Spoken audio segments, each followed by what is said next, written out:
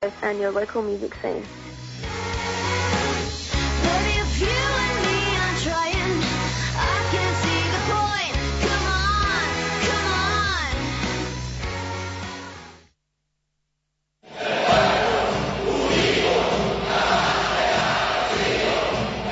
Green Left Weekly Radio. There is one newspaper that is independent of powerful interests, and that's Green Left Weekly. It's the people's voice, committed to human and civil rights, environmental sustainability, democracy and equality. It presents ideas mainstream media won't. It's the leading source of local, national and international news, analysis and discussion and debate to strengthen the anti-capitalist movements. It exposes the lies and distortions of the power brokers and helps us to better understand the world around us.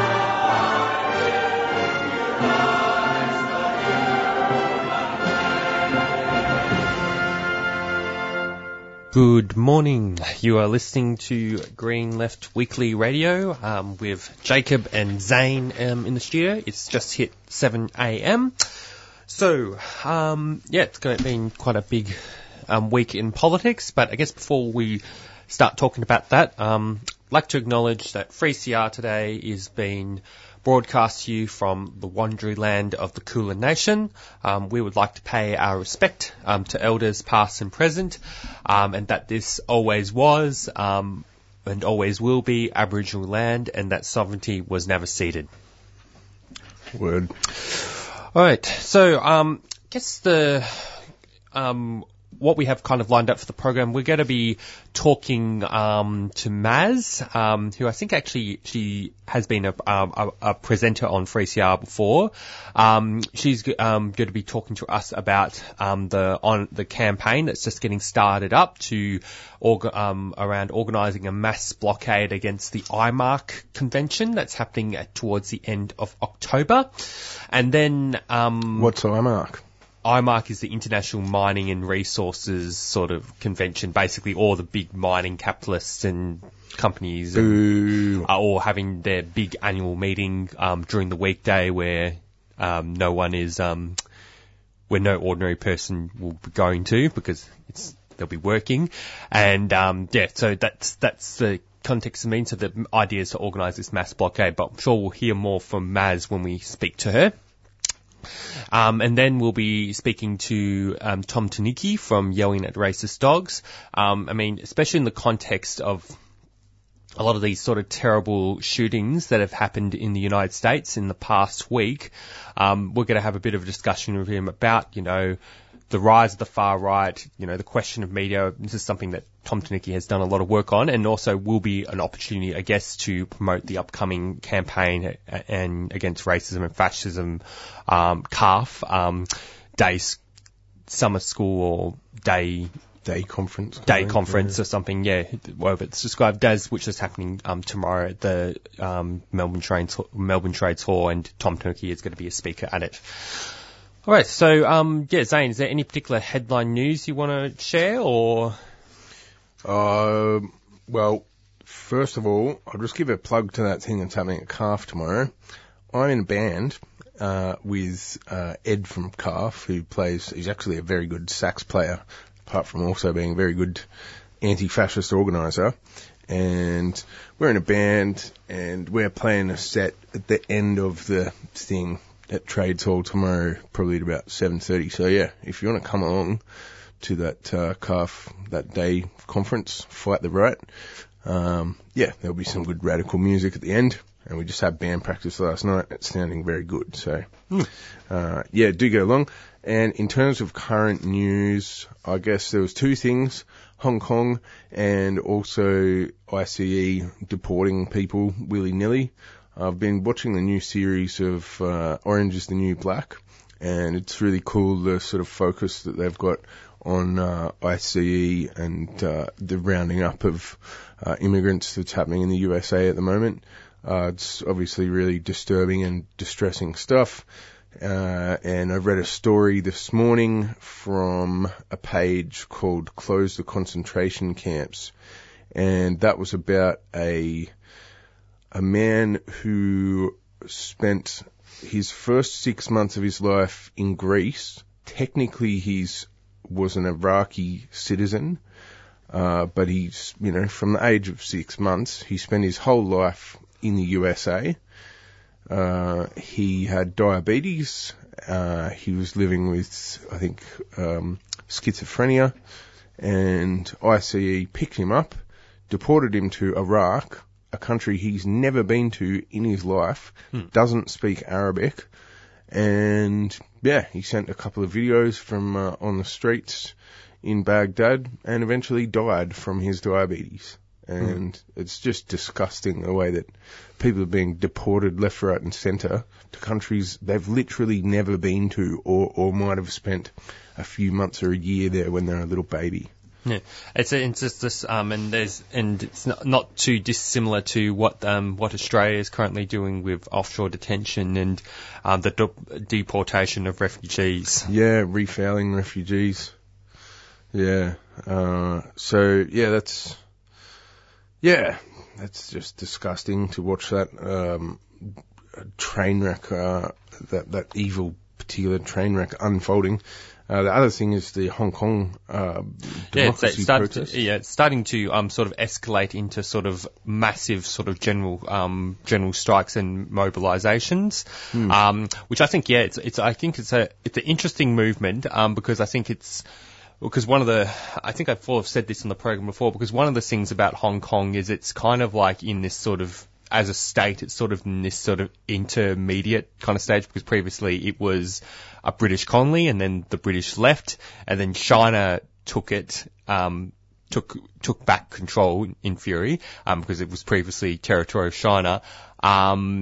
But then they never really took it fully, because in a sense Hong Kong is in itself an independent kind of state that is quite almost separate from China. And in fact, one of the things that's kind of, I guess, driving this movement is the fact that Hong Kong isn't necessarily completely bound by, what the Chinese Communist Party government, etc., and all the same kind of laws. And I think part of the protests and what's kind of surging protests is the fact that China is attempting to sort of integrate Hong Kong further into China. So, which in a sense that means Hong Kong would have to follow the same laws, be bound by the same government, etc.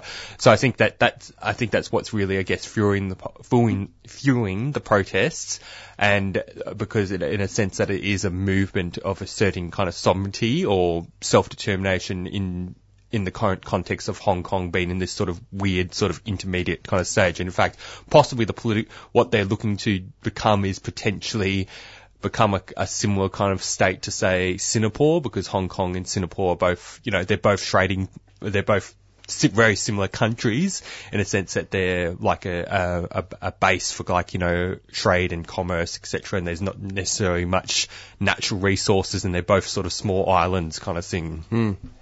But I think it's definitely exciting. I think the protests, in a sense that, it's following on from the umbrella movement that happened years before, and their sort of fight for kind of democracy and sort of, self-determination.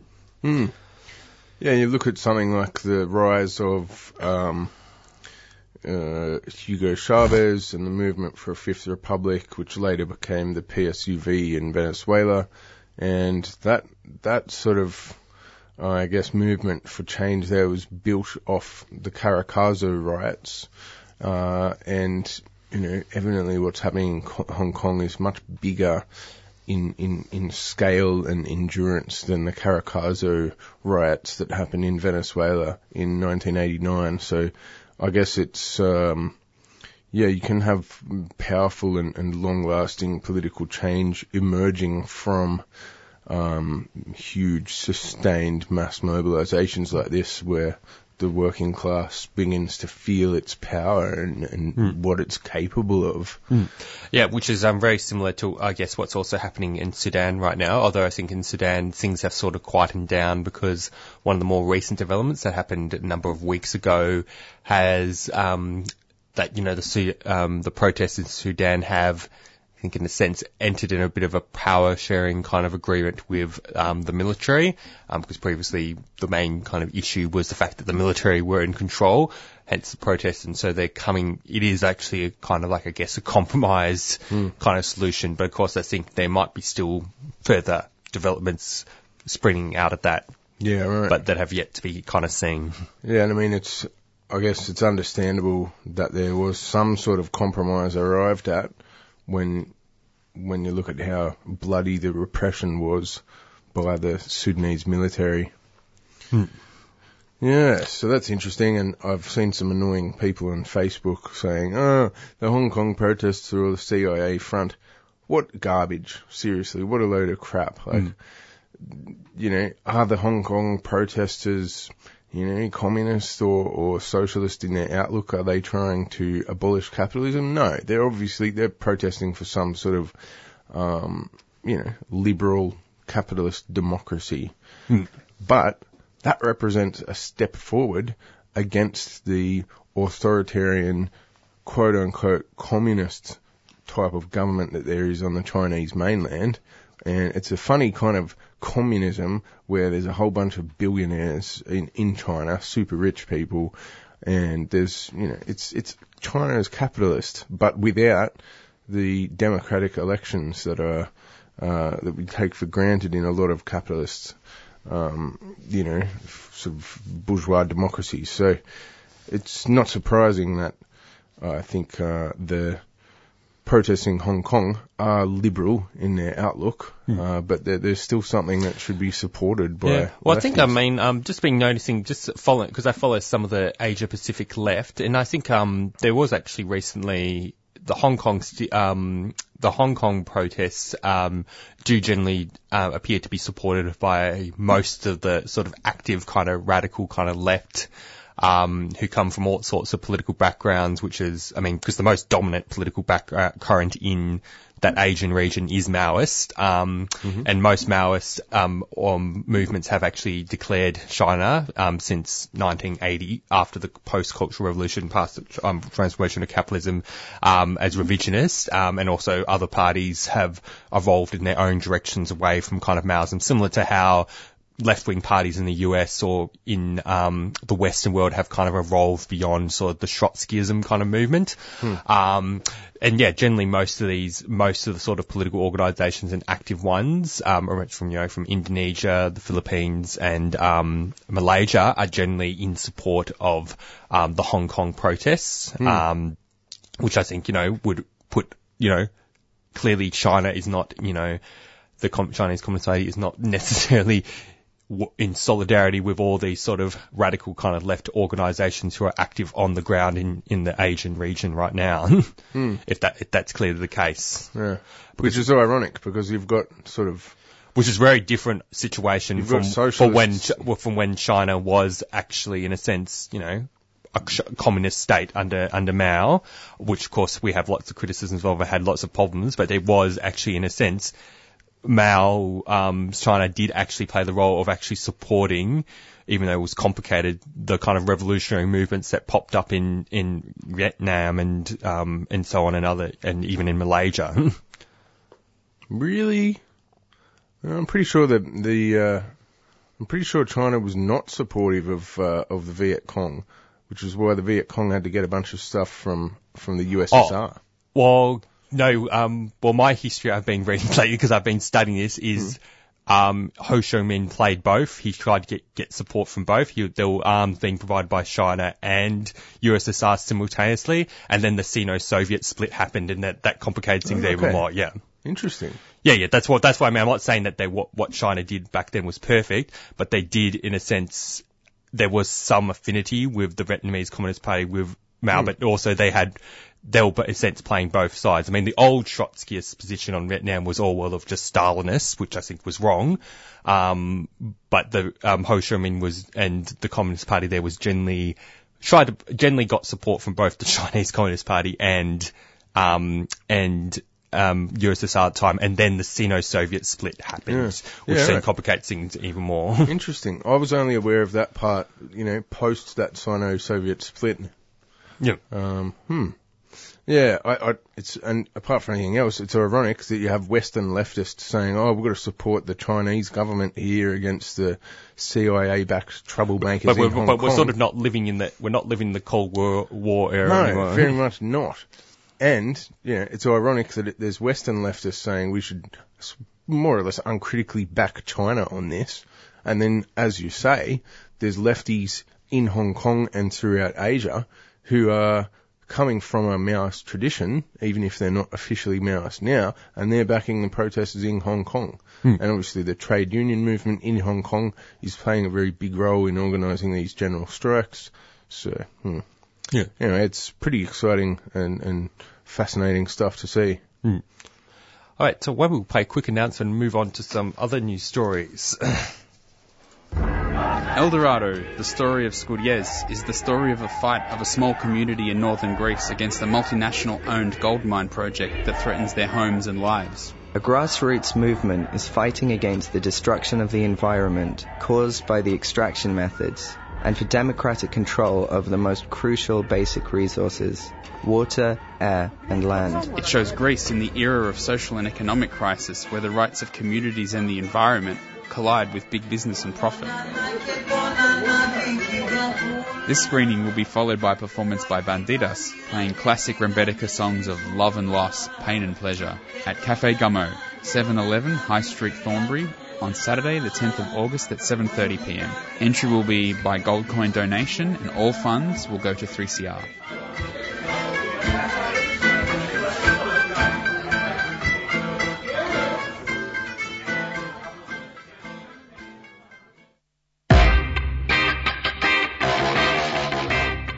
Red alert. Numbers are needed at the Djab Wurrung Heritage Protection Embassy camps immediately. Sacred birthing trees on Djab Wurrung country need protecting. Over 50 generations have been born on these sites, and the birthing trees themselves are 800 years old. These trees are being protected from the Victorian Labor Party's planned highway extension that is set to destroy this sacred dreaming landscape. The cops are coming with eviction orders very soon. The campaign to protect country is led by Djab Wurrung traditional owners who are calling on people from all walks of life for support. You can help by joining traditional owners at the camp on Djab Wurrung country near Ararat, or by donating and putting pressure on Daniel Andrews to protect this sacred land. Visit dwembassy.com for more information and updates. No trees, no treaty. Alright, you are on 3CR, it's Friday Brekkie, Green Left Radio, and it is 17 minutes past 7. Yeah, so on the Djab Wurrung, just to give a bit of an update on the Djab Wurrung country embassy, essentially what happened on the 8th of August, I mean, that announcement did say red alert, but that announcement was actually recorded a few weeks prior to what this more recent announcement states, which is essentially Daniel Andrews has issued an eviction order to traditional owners in Djab Wurrung country, and the traditional owners at the Djab Wurrung Heritage Protection Embassy are furious this morning. Which is on the 8th of August, with police issuing the embassy with an eviction notice, which basically gives the camp 14 days to vacate their sacred landscape to make way for the Western Highway duplication between Ararat and Burangor. That's pronouncing correctly. And I think, this whole camp has actually been going on for 14 months, and one of the more silly things about the campaign, not the campaign itself, but more Daniel Andrews' government, is the campaign has suggested an alternative route that doesn't impact on the sacred trees, and they've also recommended that safety on the road can be maximised by lowering the speed limit, and the Daniel Andrews government, or so-called progressive Daniel Andrews government, that's apparently pushing, for treaty legislation with First Nations people, is completely resisting that idea of just implementing an alternative route. But I definitely think, for anyone who's currently listening at the moment, it's definitely important, if you are in a position to get down there and to show your solidarity, or alternatively donate or at least send give a call to Daniel Andrews' government or your local MP about this particular issue. Tell them what a bunch of racist dogs they are. Now, I guess the next kind of news story is just going internationally. Over the weekend, last weekend, and we featured a member of this organisation over our program previously, the Democratic Socialists of America. So the Democratic Socialists of America had their convention, which is sort of equivalent to, a national conference, and to give you a bit of a summary about the interesting kind of aspects of the conference, the DSA are, the biggest kind of socialist organisations, although they're not it's a bit hard to define the type of socialist organisation they are because there's such a broad range of views in the organisation, from some that are reformist to some that are more revolutionary, some are sort of in between. But they have over 55,000 members, and out of those 55,000 members, over 1,056 delegates met in Atlanta over the weekend, which, voted to adopt a series of resolutions that will continue to build a strong national organisation, carrying out an ambitious campaign in labour and community organising, as well as electoral politics. And I guess a few things to summarise without going into too much detail with all the boring ones. The main kind of big motion that was sort of passed for the DSA is the DSA have really been the organised kind of left sort of breakthrough that is sort of reflective of the big surge in popularity for Bernie Sanders. So they have adopted quite a strong resolution that basically says they will not endorse any Democratic president candidate unless it's if Bernie Sanders doesn't get the nomination, which I think is a pretty strong statement, and a good sort of step in the position. I mean, there's a debate in the left currently going on whether you should endorse Bernie Sanders at all or endorse the Greens. And then some of the. So hang on. Does that mean by implication that they would maybe endorse the Greens if Sanders is not the Democrat apparently that would be, according to some DSA members I've spoken to, that would be very unlikely. Yeah, okay. The big political divide at the conference has been this whole issue of a decentralised and centralised organisation. But DSA did adopt a number of resolutions, prioritising a number of campaigns such as anti-fascism work, commitment to the Medicare for All campaign that they were previously running, campaign for around immigrant rights, and then also, a commitment to sort of deepening their work in the trade union movement. And I guess the criticism that they've sort of been receiving the most has been that the DSA is still very weak on the question of foreign policy. And I mean, there were some policies sort of passed through that would have put them in the right direction. In fact, I think there might have been some motion put forward about the endorsement of DSA candidates on the basis of particular positions on imperialism, but I have to look at that a bit more closely. But I also think it's actually a general weakness in the left in the United States to not be that strong on questions of US imperialism. I mean, because one of the big gaps for the left is the US left has always been incredibly hostile to all the left-wing kind of uprisings in Latin America. Especially the so little support that the US left actually gives to, say, Cuba. That has been always kind of been their weaknesses. So it's sort of like DSA is sort of just a bit below par what the rest of the other existing left have already positioned. And I think the other thing that was sort of noted about the convention is there really wasn't really much deep broader political discussion that sort of linked to any sort of Marxist theory, etc. But overall, the impression of this guy, Dan Labotte, who was a delegate at the conference, he believes that, this convention demonstrates that the DSA is still one of the most important left-wing forces, in the United States right now.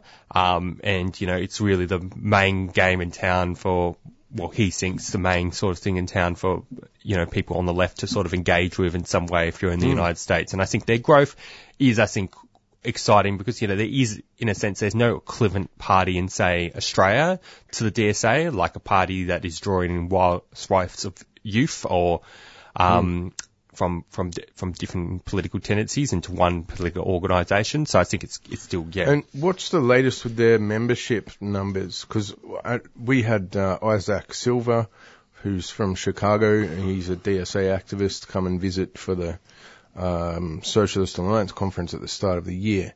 And he was saying at that time that the membership was about 60,000 people, but was still sort of just continually growing. Yeah, well, this article said here that the numbers were in the 55,000 to 60,000 range. Yeah, right. I mean, it's a bit unclear how active all the branches are, because apparently it's reported here in the article that there are some chapters or branches that didn't actually participate in the delegate elections or had very low participation rate, and probably had a participation of, like, say, 10 to 20% of a branch might have voted for delegates to the DSA convention. And yeah, so... And this discussion that they had about centralisation versus decentralisation, can you talk a little bit more about that? Okay, so the centralisation argument is that there are people that want the DSA to be a tighter organisation in terms of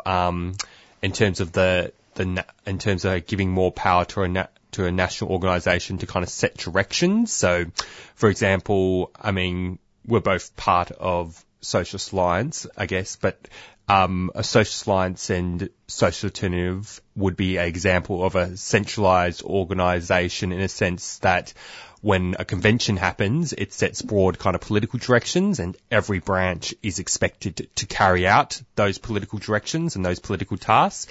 So that's probably that's along the type of politics that the centralised kind of tendency is kind of pushing for. They want the DSA to be a coherent national organisation that sets the directions for all the chapters, because, the argument is that, a united kind of organisation can be more effective. But then the decentralised argument is not arguing completely against any form of centralisation, but they want chapters to be more empowered to sort of take their own kind of initiatives.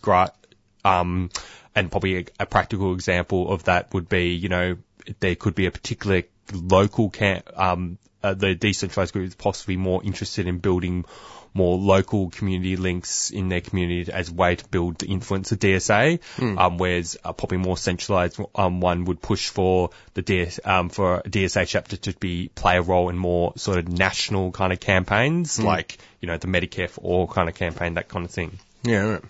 Yeah, when this DSA activist Isaac was visiting from Chicago, that was one of the interesting things that he talked about, because he's from he's been involved in one of these other kind of radical left parties before he left that group and joined the DSA, and he said the DSA doesn't have these kind of quite thoroughly worked out organisational structures that a lot of the other smaller parties on the radical left have got, and that the DSA were kind of finding their feet as they go and sort of organically developing party structures as they made mistakes and victories, basically. So that was a very interesting kind of process that he talked about, where the DSA was going from being this cloud of lefties to developing a bit more of a party. And apparently structure. there's sort of a percentage put to sort of who voted for the centralisation of the party and those who voted for the motions that linked to this, and it was sort of split between 40 to 50 kind of thing. So it's a pretty even kind of healthy kind of balance, not going into one direction to other, though I think the more people pushing for a more centralised organisation, I think, make up the majority of the National Political Committee, which possibly is reflective of how big the political divide at this stage. And yeah, so one of the criticisms that sort of the radical left had of the convention is a lot of the convention was focused on organisational kind of questions and not necessarily political questions, which I think in a sense is actually understandable when you have a very new organisation that really hasn't even figured out their politics, especially in the context of the fact that a lot of young people who are coming to socialist politics, they're very excited by the Bernie Sanders campaign, and that poses all sorts of complicated questions, especially if, well, what happens if Bernie Sanders does win the nomination? But then, of course, if he doesn't win the nomination, then that might push people, well, thinking maybe we should just give up the Democrats, maybe we have to go into another political direction. So it's all, I guess, a kind of process that people kind of that a lot of people people have to go through before they figure out where to next. Yeah, very interesting. Hey, we might play a few quick announcements and then we'll go move on to some other news articles.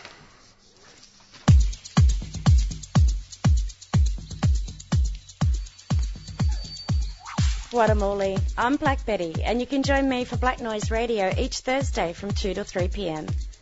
Join me each week as I serve you up a deadly fine offering of all things black as we explore Black Australia and everything fabulous it has on the offer. We'll check out and see what's making black news locally and from right around Australia. And we'll explore all things Aboriginal and Torres Strait Islander and the deadly solid culture and people with a look at community news, views, music, culture and the arts. Hope you can join me for Black Noise Radio, featuring black news, views, current affairs, music, culture and the arts from an Aboriginal woman's perspective. That's me, Black Betty. I'll see you Thursdays at 2.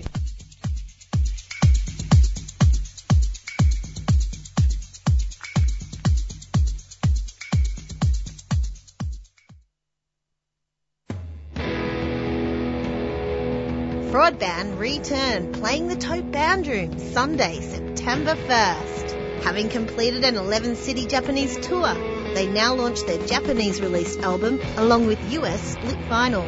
Very special guests are Japanese label mates 20 Guilders, featuring Mitsuru Tabata of Acid Mother's Temple, Light Magnetic, the new band with members from The Scientists and Paradise Motel, plus competition team. Broadband, The Tote, Sunday, September 1st. Tickets $10 pre-sale from thetotehotel.oztix.com.au. Kazumuan Records is a 3CR supporter.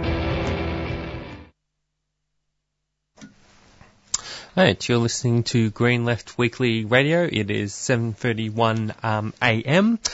And get the next, this is just reading some articles from Green Left Weekly, and this is kind of like the latest in just a bit of an article about what's happening in the Philippines, and that is Philippines President Duterte vetoed the Security of Tenure Bill on July 26, which seeks to regulate the practice of job contracting in the country.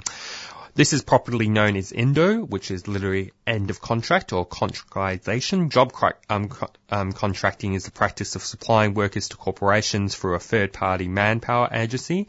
The agency assumes the role of an employer, freeing companies from legal obligations to their workers. This includes denying their workers the right to collectively bargain when they form a union. In fact, there's actually a bit of a similar example to that in Australia with, I guess, Zane, would you find that a bit similar to labour hire companies or... but different? Yeah, I mean, yeah, there's a high degree of contractualization in the Philippines, and that's seems to be a continuation of that trend. Yeah, and one of Duterte's campaign promises in the 2016 election was to end contract. I guess just to explain the scheme, unjust scheme results in precarious employment, leading to short-term jobs, termination without cause, and union busting, which is what happens when a company ends its contract with a labour hire agency. And one of Duterte's promises in the 2016 election was to end contractualization, which, you know, this was something that made him popular with a certain section of workers in the Philippines. And in a sense, some other things about this is, you know, the Socialist Labour Centre, Solidarity of Filipino Workers, opposed the bill for its expressed legislation of third-party job contractors, which the existing Labour Code is silent on. Several other labour organisations followed suit and opposed the bill. And a silent provision of the Security of Tenure Bill, which affirms a number of existing Labour Code regulations, is the prohibitions of contracting out jobs that are directly related to the business of the employee, whilst allowing contracting on non-directly related jobs. In vetoing the bill, Duterte said businesses should be allowed to determine whether they could outsource certain activities or not, especially when job contracting will result in economy and efficiently in their operations with no deterrent to their workers, regardless of whether this is directly related to their business. Our goal has always been to target the abuse while leaving businesses free to engage in those practices.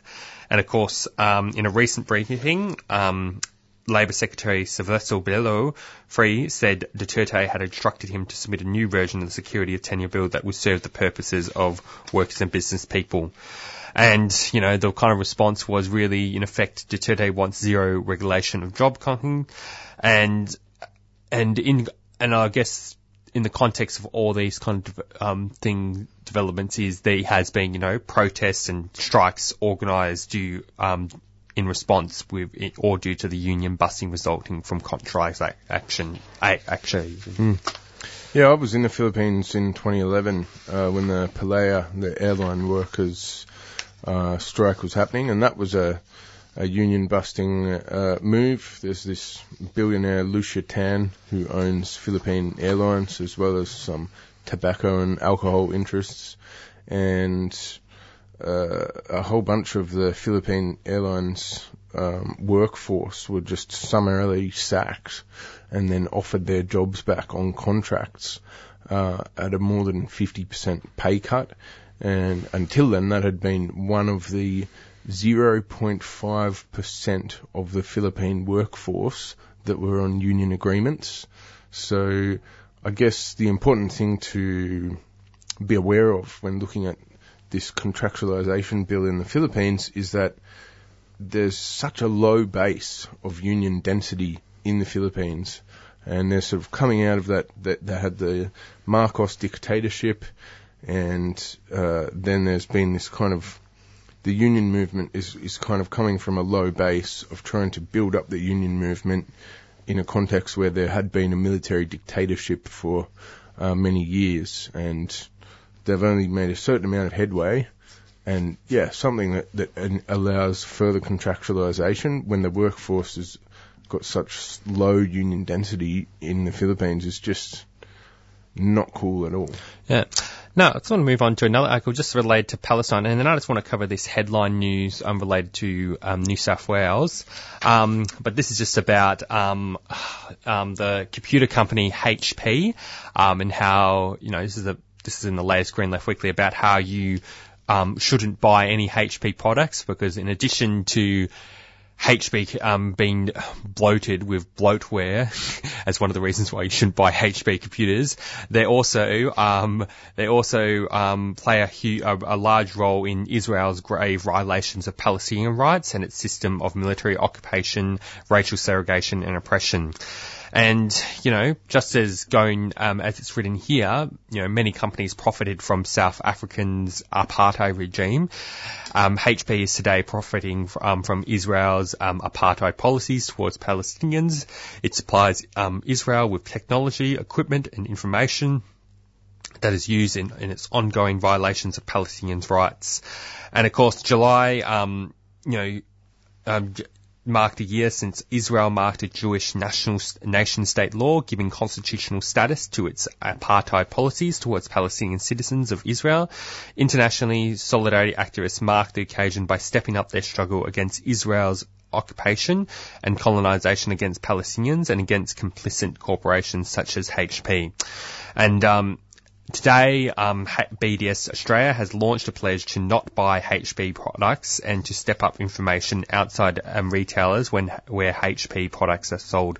We have written to the CEO of Officeworks and JB Hi-Fi, letting them know that we are organising local actions outside the store. So, the campaign is in a sense urging people not to buy HP laptops, scanners, printers or ink cartridges, and, wanting to let Officeworks and JB Hi-Fi know they're not the target of action. Rather, we would like them to become well informed and join our campaign.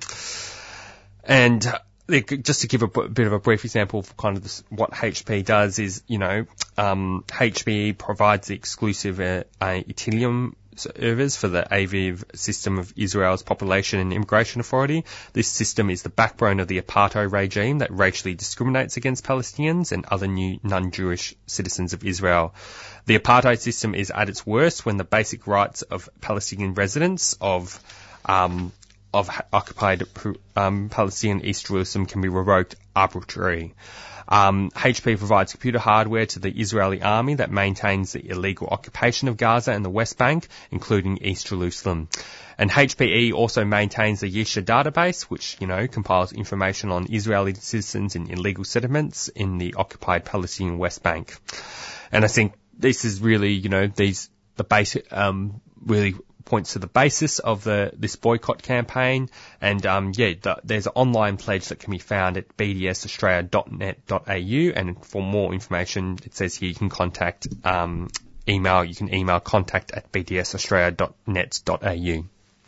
Yeah, nice.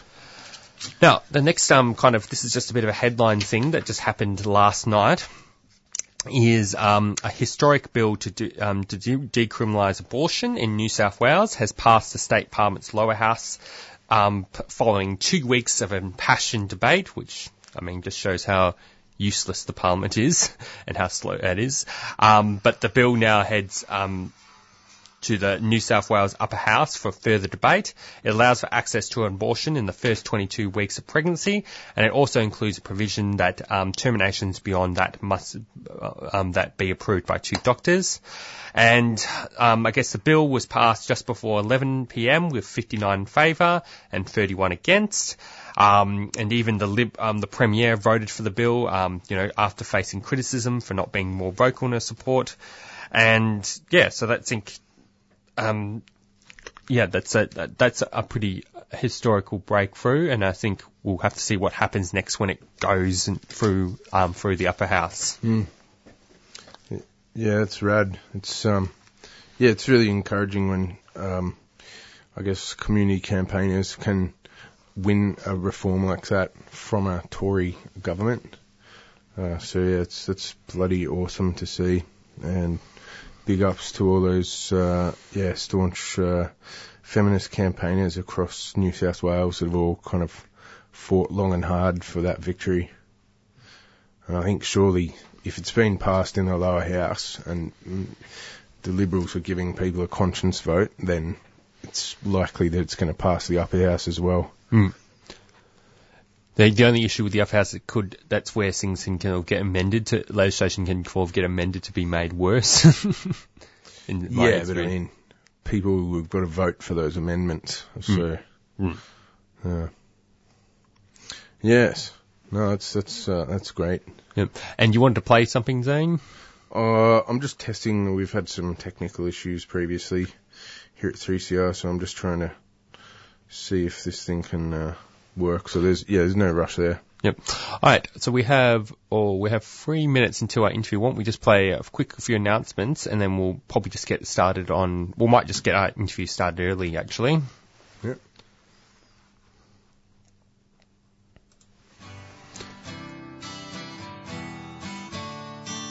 .3CR, always bringing you the latest union news.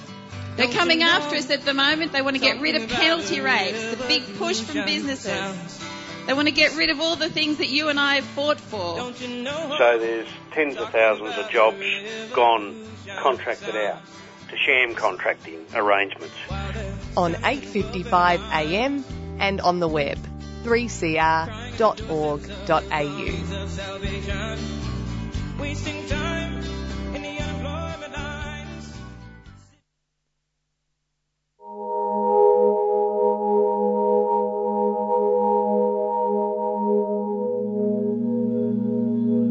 Yeah, I spent 3.5 years living on the street, and I know what it's like to have no hope and not to feel part of the society, and I think that's where a lot of these people are.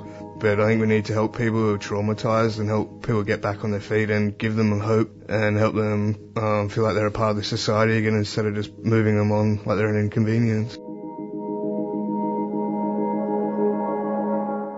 If it were not for ruminations, how would the views of those of us who have been homeless or are homeless, how would these views ever be aired? How would they ever be expressed?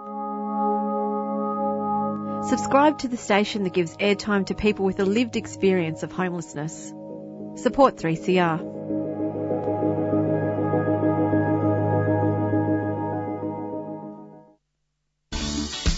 Every Friday, Robbie Sport Radio 3CR. Yeah, join me at 11 every Friday. From Black and Deadly Sound, 3CR Community Radio 855 on the AM dial. Black and Deadly Friday, Robbie Sport Radio 3CR. Yeah, join me at 11 every Friday for some Black and Deadly Sound, 3CR Community Radio 855 on the AM dial. Voice of the people, the people. Black and Deadly Friday, Robbie Sport Radio. Right, you're listening to Green Left Weekly Radio. It is 7:55 a.m. 7:45 a.m. actually.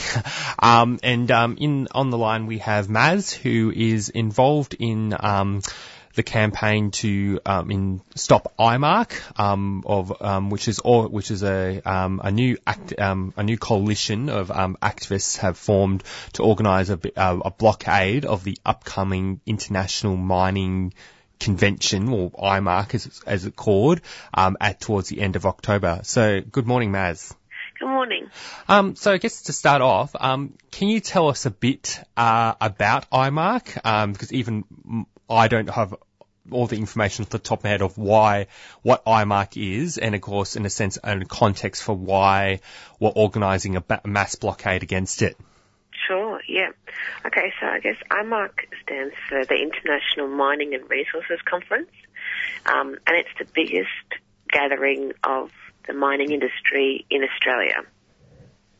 And so all of the CEOs of the major mining companies and lots of the other smaller ones, BHP, Rio Tinto, Adani, Gold Mining, Oceana Gold, on and on, come to this conference, and basically it's a big kind of business networking and plan conference where the industry leaders plan, and how they're going to expand their operations, and make links with the community, with universities, with students, with people who want to get in on the mining dollar, and plan how to expand mining across Asia Pacific and globally. And one of the, I guess, can you then tell us what can you tell us about the kind of blockade that's going to be kind of planned? Mm-hmm. Yep, sure. So I guess over the years there's been different kinds of protests and resistance to the conference by different groups, and the actions that's happening this year are kind of happening from a broad-based coalition. So, environmental groups, human rights groups, animal activist groups are coming together to blockade and shut down the conference, inspired by some of the actions in the early 2000s, like S11, where it was a broad-based coalition that organised a huge blockade of the World Economic Forum. And this is because, we're in, climate emergency, and in a more comfortable country like Australia, sometimes it's not as clear to us, but First Nations people are on the front lines across the world resisting mining, resisting climate change, and are the most impacted. And so this action is in solidarity with people here and internationally who are facing the brutal reality of mining, who are facing the brutal reality of climate change, and for everyone who's waking up to the reality of how serious the climate emergency is. And so the blockade is going to be happening over the 3 days, and there's also the development of a counter conference, which is going to be happening parallel to the IMARC conference. And the idea of this is that, we're saying no to mining and we're saying yes to life. We're saying yes to climate justice. We're saying yes to a future that is livable for all. And so this counter conference will involve activities, workshops, performances, film screenings that are looking at the topics of what are the alternatives to mining, and not just mining, but what are the alternatives to this model of development. So the blockade is not just, trying to shut down this one meeting, but denounce and resist this model that IMARC represents, which is a colonial, capitalist, extractive, neoliberal model of development that, these companies and these governments, because this is all supported by the Australian government, the Victoria government, and they're trying to push for this continued development, this continued model.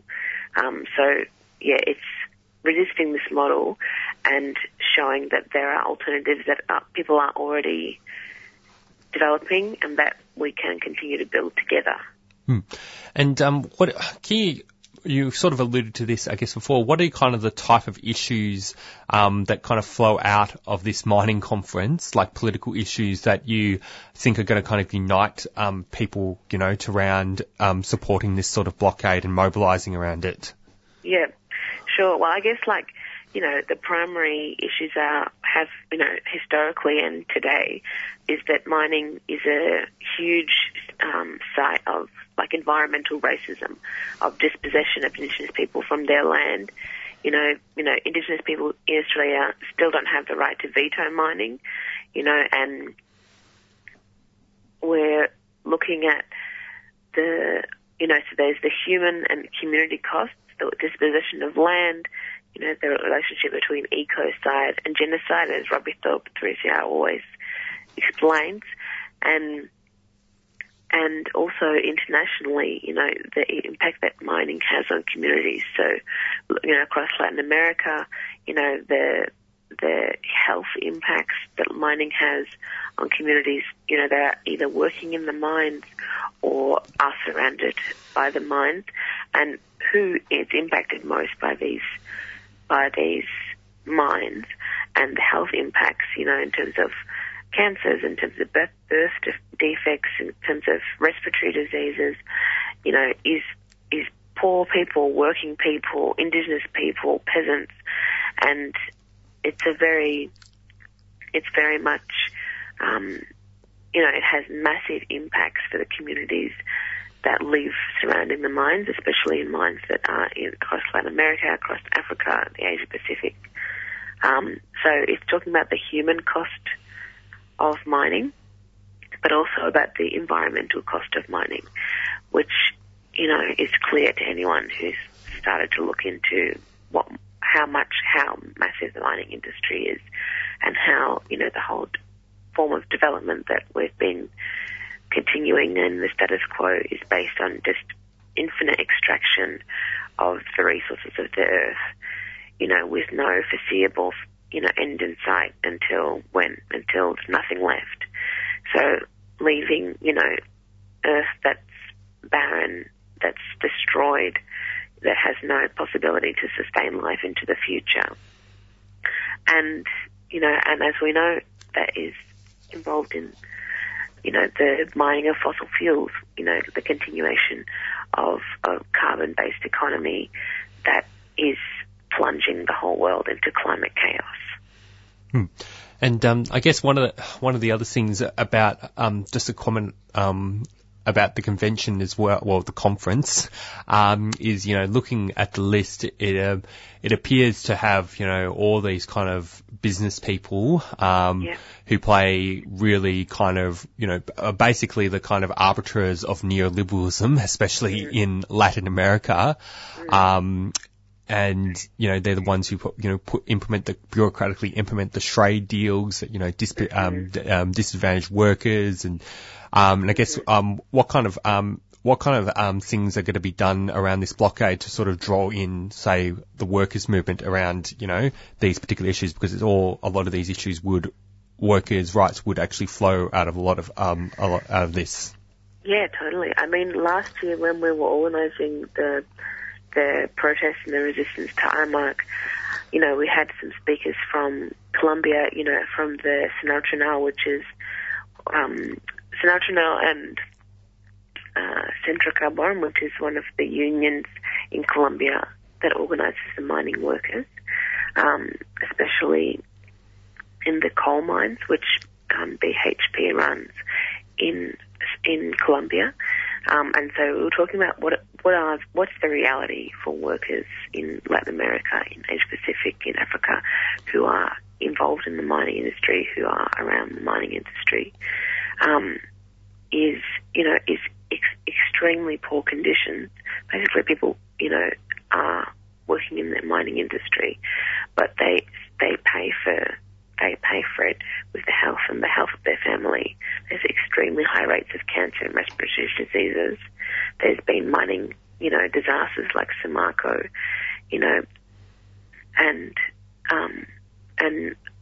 I think it's important for us to look at the connection between how the mining industry is damaging workers and is bad for workers, and how it's bad for the environment and bad for human rights in general. And look towards just transition. So how can we transition and continue to transition into a decarbonised economy, an economy that is, for all people, and change this system that promotes climate change, not just for Band-Aid solutions, but actually look at what are the models that we can use to provide for people's needs. Because, the mining industry, as you know, has only existed, for a blip of human history, and it's not necessary to meet humans' needs. In fact, it's taking away from humans' needs because it's part of a capitalist model of development that is about increasing the wealth of the rich while impoverishing the majority. Yeah, and for this blockade, how can people get involved in terms of building it and mobilising for it? Sure. I guess the best way for people to get involved, there's more information at the Blockade IMARC website on Facebook, and you can see the upcoming organising meetings and the Facebook event for Blockade IMARC itself, which is starting from October 29. And people can, there's a link there where people can put their details and, the information to be able to receive more information. So that's the best way to kind of get into the loop. And there's going to be ongoing opportunities. There's going to be workshops to train people in terms of legal observing, in terms of people knowing their rights to be able to participate. There's going to be, banner making workshops and other opportunities for people to get involved. So for people to spread the word between their workplaces, their collectives, their communities, their schools, and really rally to make this, a landmark event. All right. Well, thanks for that, Maz. Do you have any final comments before we finish up the interview?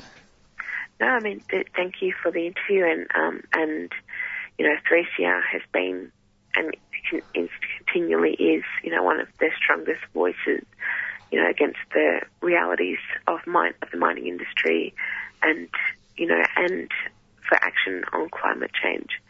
And so, it's important, that we look into, media as a really important part of the movement for climate justice. Hey, thanks, Maz. Yeah, all right. Keep up the top's work. It's awesome. Really exciting. Thank you both. All right. Cheers. Bye. Hey.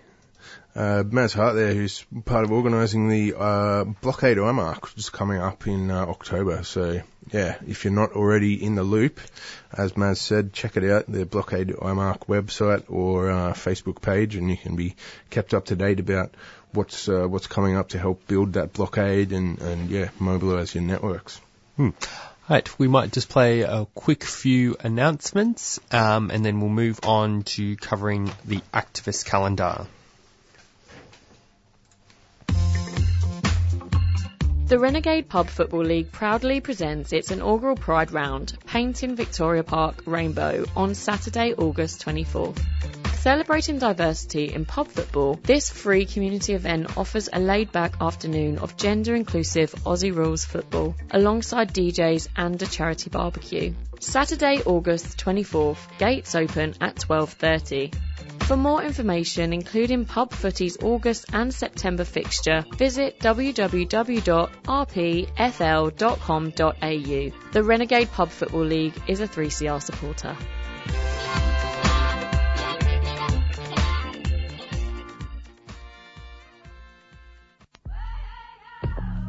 Accented Women. It seems so obvious to me that if you live in a completely violent cultural milieu, that it's going to translate into every aspect of women's lives. Accented Women. What's a border? They don't see it like a big wall right along the How can people live ordinary lives when they're living in such an extraordinary situation where there are armies there and terrorists there and such conflict every single day of their lives? Accented Women. A show by and about women from culturally and linguistically diverse backgrounds. Every Monday from 11 a.m. on Community Radio 3CR.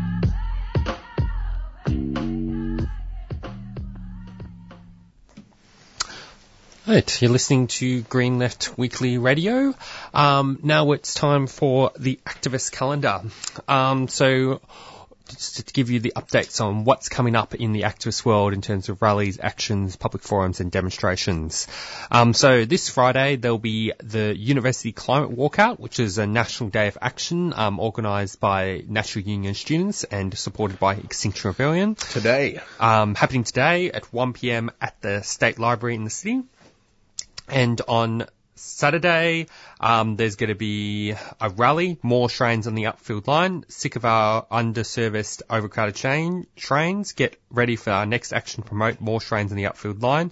And they'll be happening at 11 a.m. at Bain Reserve, 2 Merlin Street, Coburg North. There'll be an action Untold Story.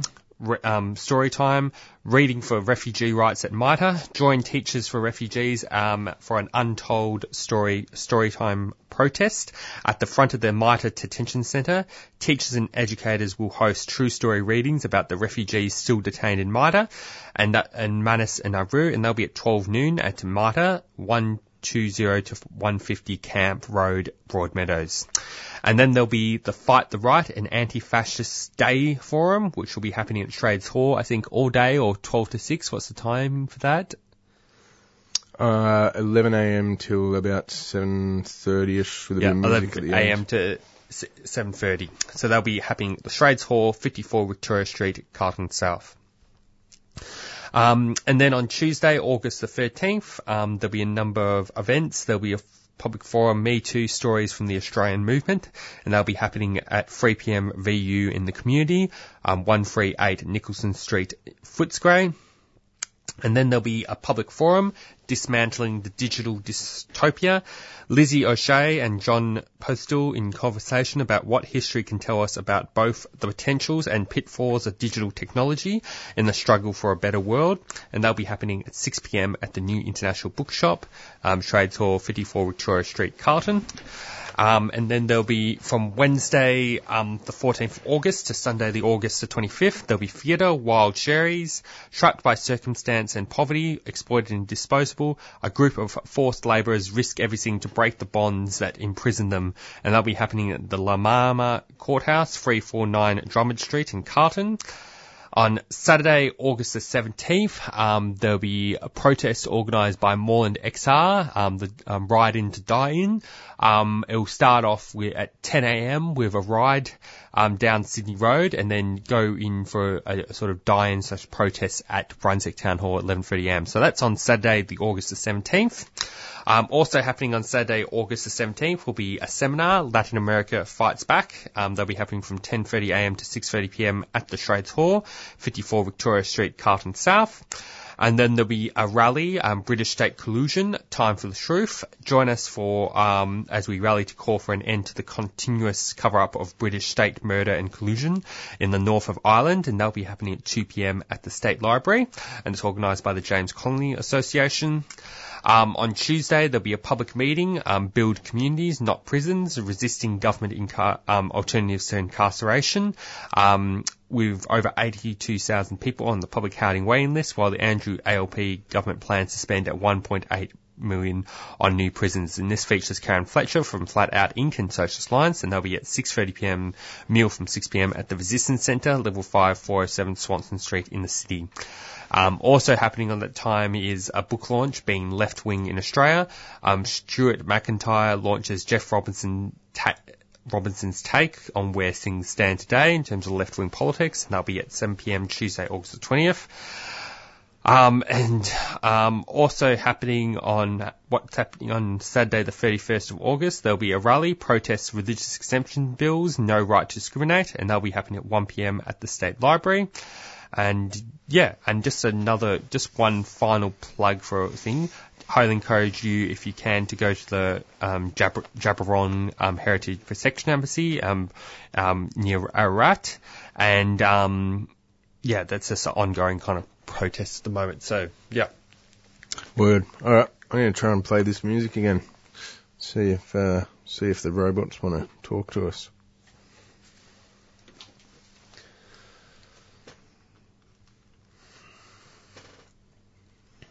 Yeah, it's a bit of an ongoing issue here at 3CR. The iPod cable doesn't want to. Maybe it's not plugged in properly. I worked it before. Yeah. Well, other iPod cables agree with my phone, but not this one. Right, well, maybe we'll find a quick song just to play until our next interview. This is Alfie by Punuanen.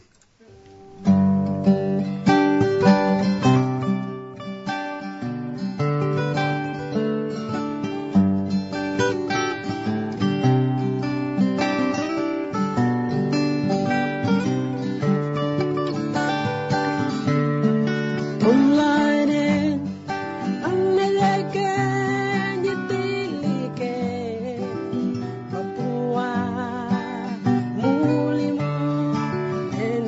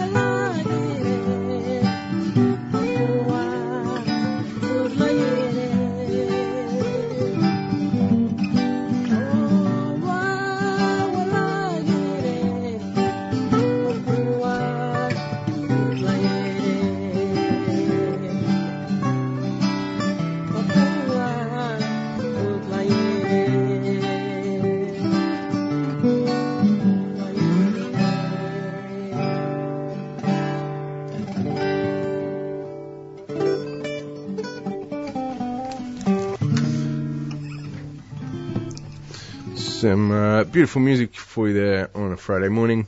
That was Alfie by Punuanen. And on the phone line, we have got Tom Tanuki from Yelling at Racist Dogs, who's going to be talking on a panel or two, I think, tomorrow at the Fight the Right Anti-Fascist Day Forum that's happening at Trades Hall. Welcome, Tom. Thank you very much. Thanks for having me. And yes, everyone come along tomorrow. Yeah. Can you, I guess maybe to start off a discussion, can you give us a bit, because you're such a prominent kind of commentator, I guess, these issues, can you give us a bit, what is sort of your take on sort of these sort of recent sort of, examples of kind of far-right influence kind of violence, and then generally the kind of state of kind of far-right politics kind of today?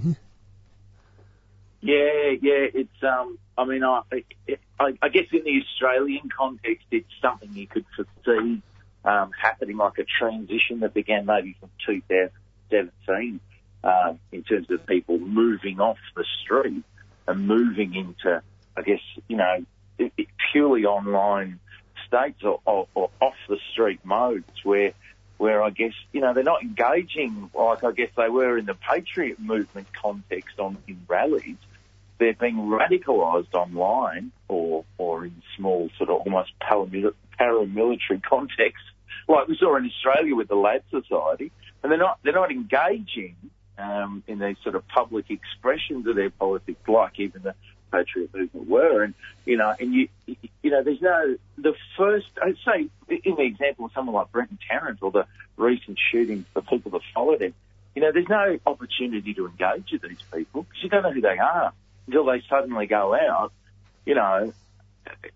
up to the neck with this batshit insane series of conspiracy theories, and they kill a bunch of people, and that's sort of the latest manifestation of far-right paranoia, and I'm intending to talk about that tomorrow. My talk's very much about the media, but I almost think to myself that after years and years of this sort of divisive culture war that the alt-right has played, you wind up with people who just don't want to participate anymore. There's no engagement for them with the outside world, none required. They only need to express their violence, and that's what I think's happening. So, given that that's the case, and it's sort of this overarching atmosphere of racism that's sort of emboldening these people, even if they are kind of atomised and online, then flowing from that, is it the case that we've got to combat things like the demonisation of refugees to try and, deprive these people of oxygen? How do you tackle that? Yeah, well, I mean, some of the things, I've got, there's a special guest coming on with me as well who's extremely equipped to talk about this. And if it comes to what we as anti-fascists should be doing, particularly as it relates to the public sphere and with the media, well, we need to be cultivating better contacts with the media. We need to be working as a better, information share network so that we can communicate with the public better. And that's not just in the protest sphere, or in the public sphere either. I think we need to get better at the info that we communicate online. And it needs to be a presence that's more palatable to more people. That's really what I believe. I mean, a lot of the things I've done are very smart-ass gestures of participatory direct action stuff, like yelling at racist dogs.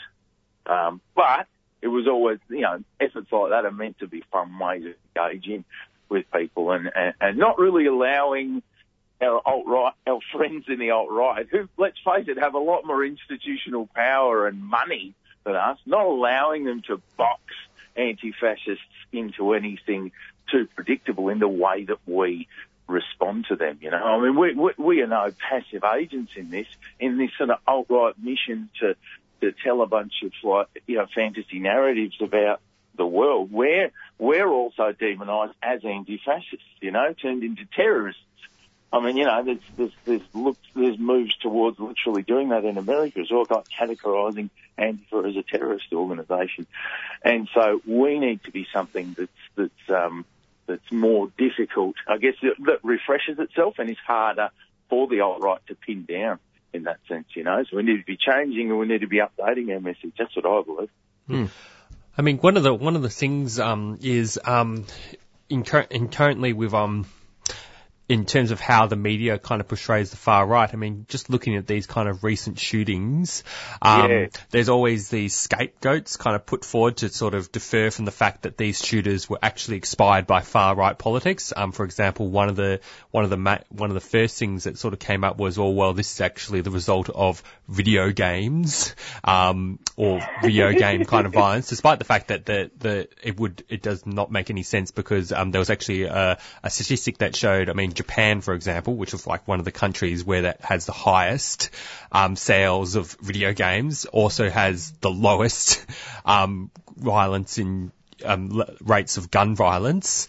And then there's also always this attempt to sort of humanize kind of the fascist or the far righter in a way that is not afforded to say if it was like, say, an Islamist sort of terrorist started shooting up people in the United States, then there would be some push to implement sort of, you know, repressive kind of policy that impacts on Muslims. But there's no talk in light of these sort of shootings of actually making any changes to gun laws, etc.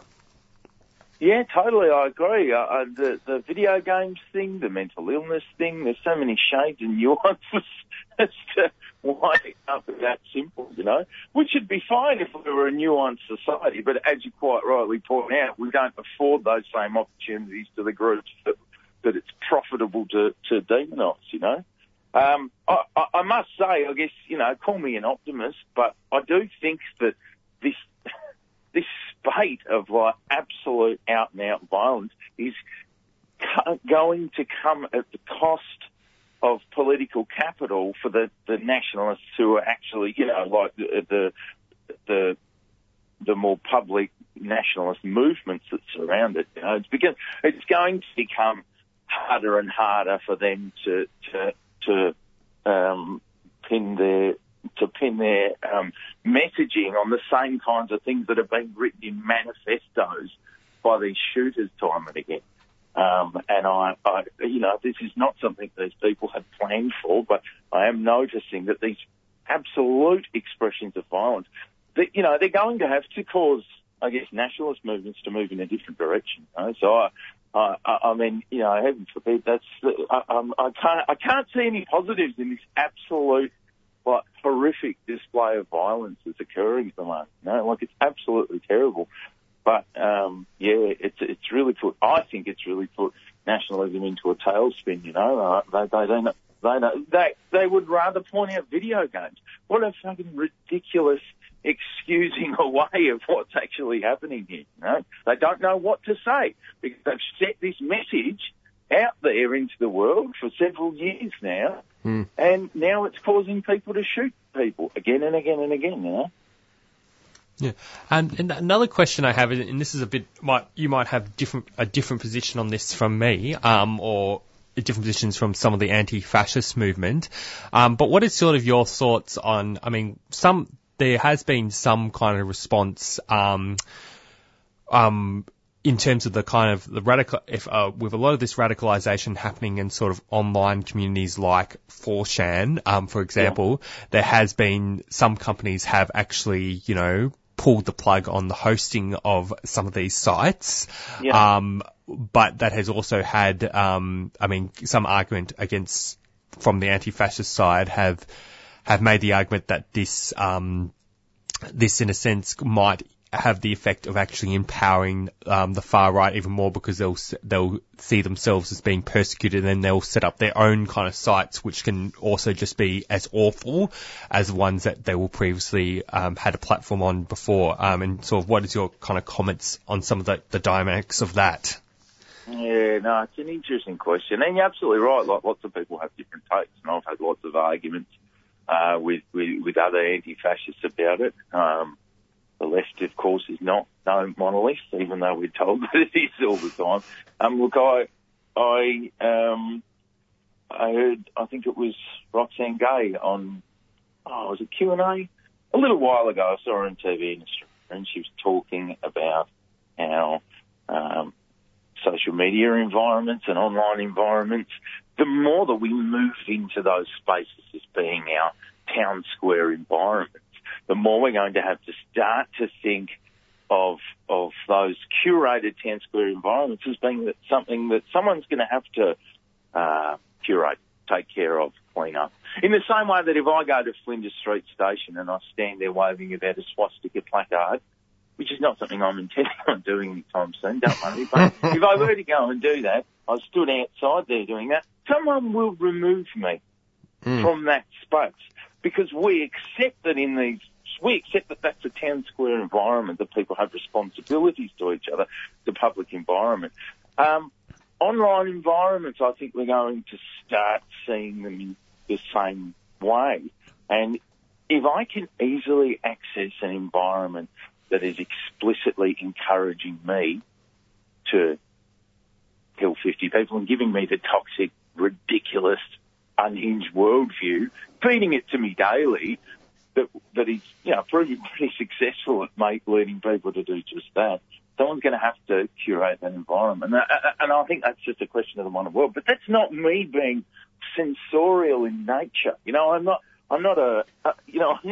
not interested in begging for institutions or the state necessarily to regulate these things, but you have to ask yourself, who else can? What needs to happen here? I think by the time you have a space that has been so explicitly murderous in its worldview, then you're going to have to do something to break that up. We wouldn't have had any issue doing this if it were an Al Qaeda or an ISIS open space. We know that. In fact, we know that lots of, state organisations did go to great lengths to break up those spaces, those recruitment spaces online. My issue is that I understand it would disconnect people and make them harder to track. I have no doubt that we continue to track them. Anti-fascist researchers are worth their weight in gold, frankly, and I know quite a few who are amazing. But, so we continue to know what they were saying. We would have that info feed, but the benefit to it is that less new people would be participating in those spaces. And they got this constant feed of new people because when you turn on the TV in America, Fox News is saying the same things as these manifesto shooters. So it's no accident that they wind up on 4chan. And it's not a great leap from the paranoia and the hate of Fox News in America or what have you, or Sky here, for them to, then start believing that they should be going out to shoot 50 people. So that's why I think that those spaces need to be limited. I think the benefit of a new feed of people not being able to get in there would outweigh the difficulties that people would face in being able to see what they're saying. Yeah, Tom, I was just saying this a minute ago when I called you. I thought you made a really good point as part of your talk at the comedy festival, where you're making the point that Indigenous people have survived a sort of an equivalent to the climate catastrophe when their countries have been sort of invaded and occupied and they've been dispossessed. They've survived that, and so there's important lessons there. And I'm wondering if you can sort of expand on that idea a bit, and how is combating fascism, how does that link in with Aboriginal liberation and solidarity? Yeah, well, the point I was making on that night is that there's a lot of very white or coloniser-based fear narratives, and apocalypse ones are just some of those. It's the fear that, for the first time ever, someone's going to come along and they're going to ruin the world as we know it. And, my point on that night was to say that Indigenous people have, in all senses of the world, faced their own apocalypse in many places over. Well, because people came in and they took away a sense of the world as they knew it, literally took them away, you know what I mean, replacement, attempts at genocide and what have you. And, and all over the world there are still Indigenous people who have not only survived that experience but thrived through it. And my point there was to say that we've got to be talking with other efforts. Climate movements are only as good as the bonds that they can create between different movements. You can't reinvent the wheel in that sense. I mean, if there are Indigenous movements that have been fighting to protect their local environment, or local grassroots ones here, like the Djab Wurrung effort out there. I mean, if you can't reach out to those different efforts and build bonds with them, then you're not going to build up that solidarity to create a big, broad movement. Same thing applies to fascism, or to fighting nationalist messaging. We've got to work with other people. We've got to be able to accept. I mean, we talk about diversity of tactics all the time, but in the left, but when I say that, I don't just mean acknowledging that different people do different things. I think we need to actually support other people's different things, sharing what we have in common. For example, like I might be a prominent foghorn, smart-ass lefty figure, but I'm only, as an actual anti-fascist activist, I'm only as good as I am part of the network that I'm part of. But, I don't just exist to do that, My position means that lots of people message me things through my page. I don't just hold on to them and go, look at how amazing I am, everyone tells me things. I pass those things along to other people in my big, broad network. And I think, my foghorn status might belie the fact that really, I don't really prize that all that much. I'm part of a network. We need to be a better, bigger network to fight fascism, to fight climate change, and so on and so forth. That's just some of the stuff. I'll be banging on about that tomorrow too. So, yeah, if anyone wants to come along, that would be amazing. Hell yeah. We're going to wrap it up pretty shortly. Do you have any closing sort of thoughts or ideas? What's your favourite anti-fascist moment in history or in recent or further past history? Like, I'm someone that likes creative responses to fascism, and there's so many to name. I like comedic, creative responses because I think that laughter is something laughter and taking the mick is something that builds bonds between people, and I think a movement's only, frankly, I think a movement's only as good as its capacity to have a sense of humour.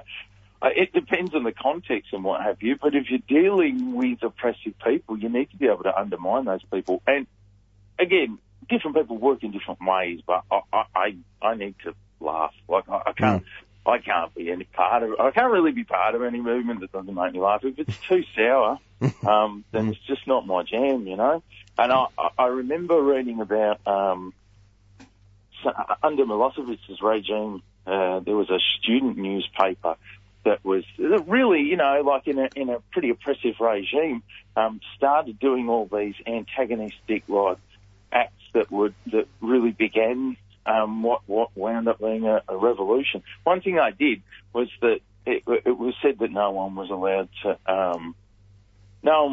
to insult or attack any posters featuring the head of state's visage or what have you. There was these series of ridiculous laws came in. They went out into a town square and they put an oil drum there, and they put a poster of Milosevic's face there, and then beneath that they put a little sign saying, for $1, put $1 in the oil drum and then you can kick the drum.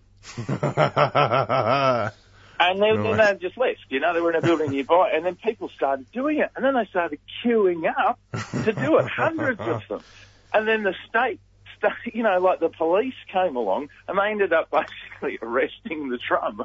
And they put it into their van and went off with them. And it was this kind of ridiculousnys that actually, but it was subverting the authoritarian rule. And that's the kind of thing that actually led to people storming Parliament House. You know what I mean? There's some of my favourite ones. We're going to wrap it up. Beyond Zero Emissions coming in next. Thank you very much for talking with us, Tom. And we'll see you tomorrow, 11 a.m. at Trades Hall. Please come along. Thanks a lot. Cheers. All right, that is us for another week. You have been listening to Green Left Radio. Have a good weekend. This brings us to the end of the show. You have been listening to Friday Morning Breakfast with Green Left Radio. Brought to you by the Green Left Weekly newspaper, which provides a weekly source of alternative information which aims to inspire action to put people and the environment first. If you would like to subscribe to the newspaper and get it delivered to your door, you can do so by visiting the website at greenleft.org.au or call 1800 634 206. For new subscribers, it is only $10 for the first 6 issues. Repeats of the show and interviews are podcasts on our homepage on the 3CR website. Thank you for listening. You are tuned into 3CR Community Radio, 855 digital on the AM dial and streaming live on 3cr.org.au.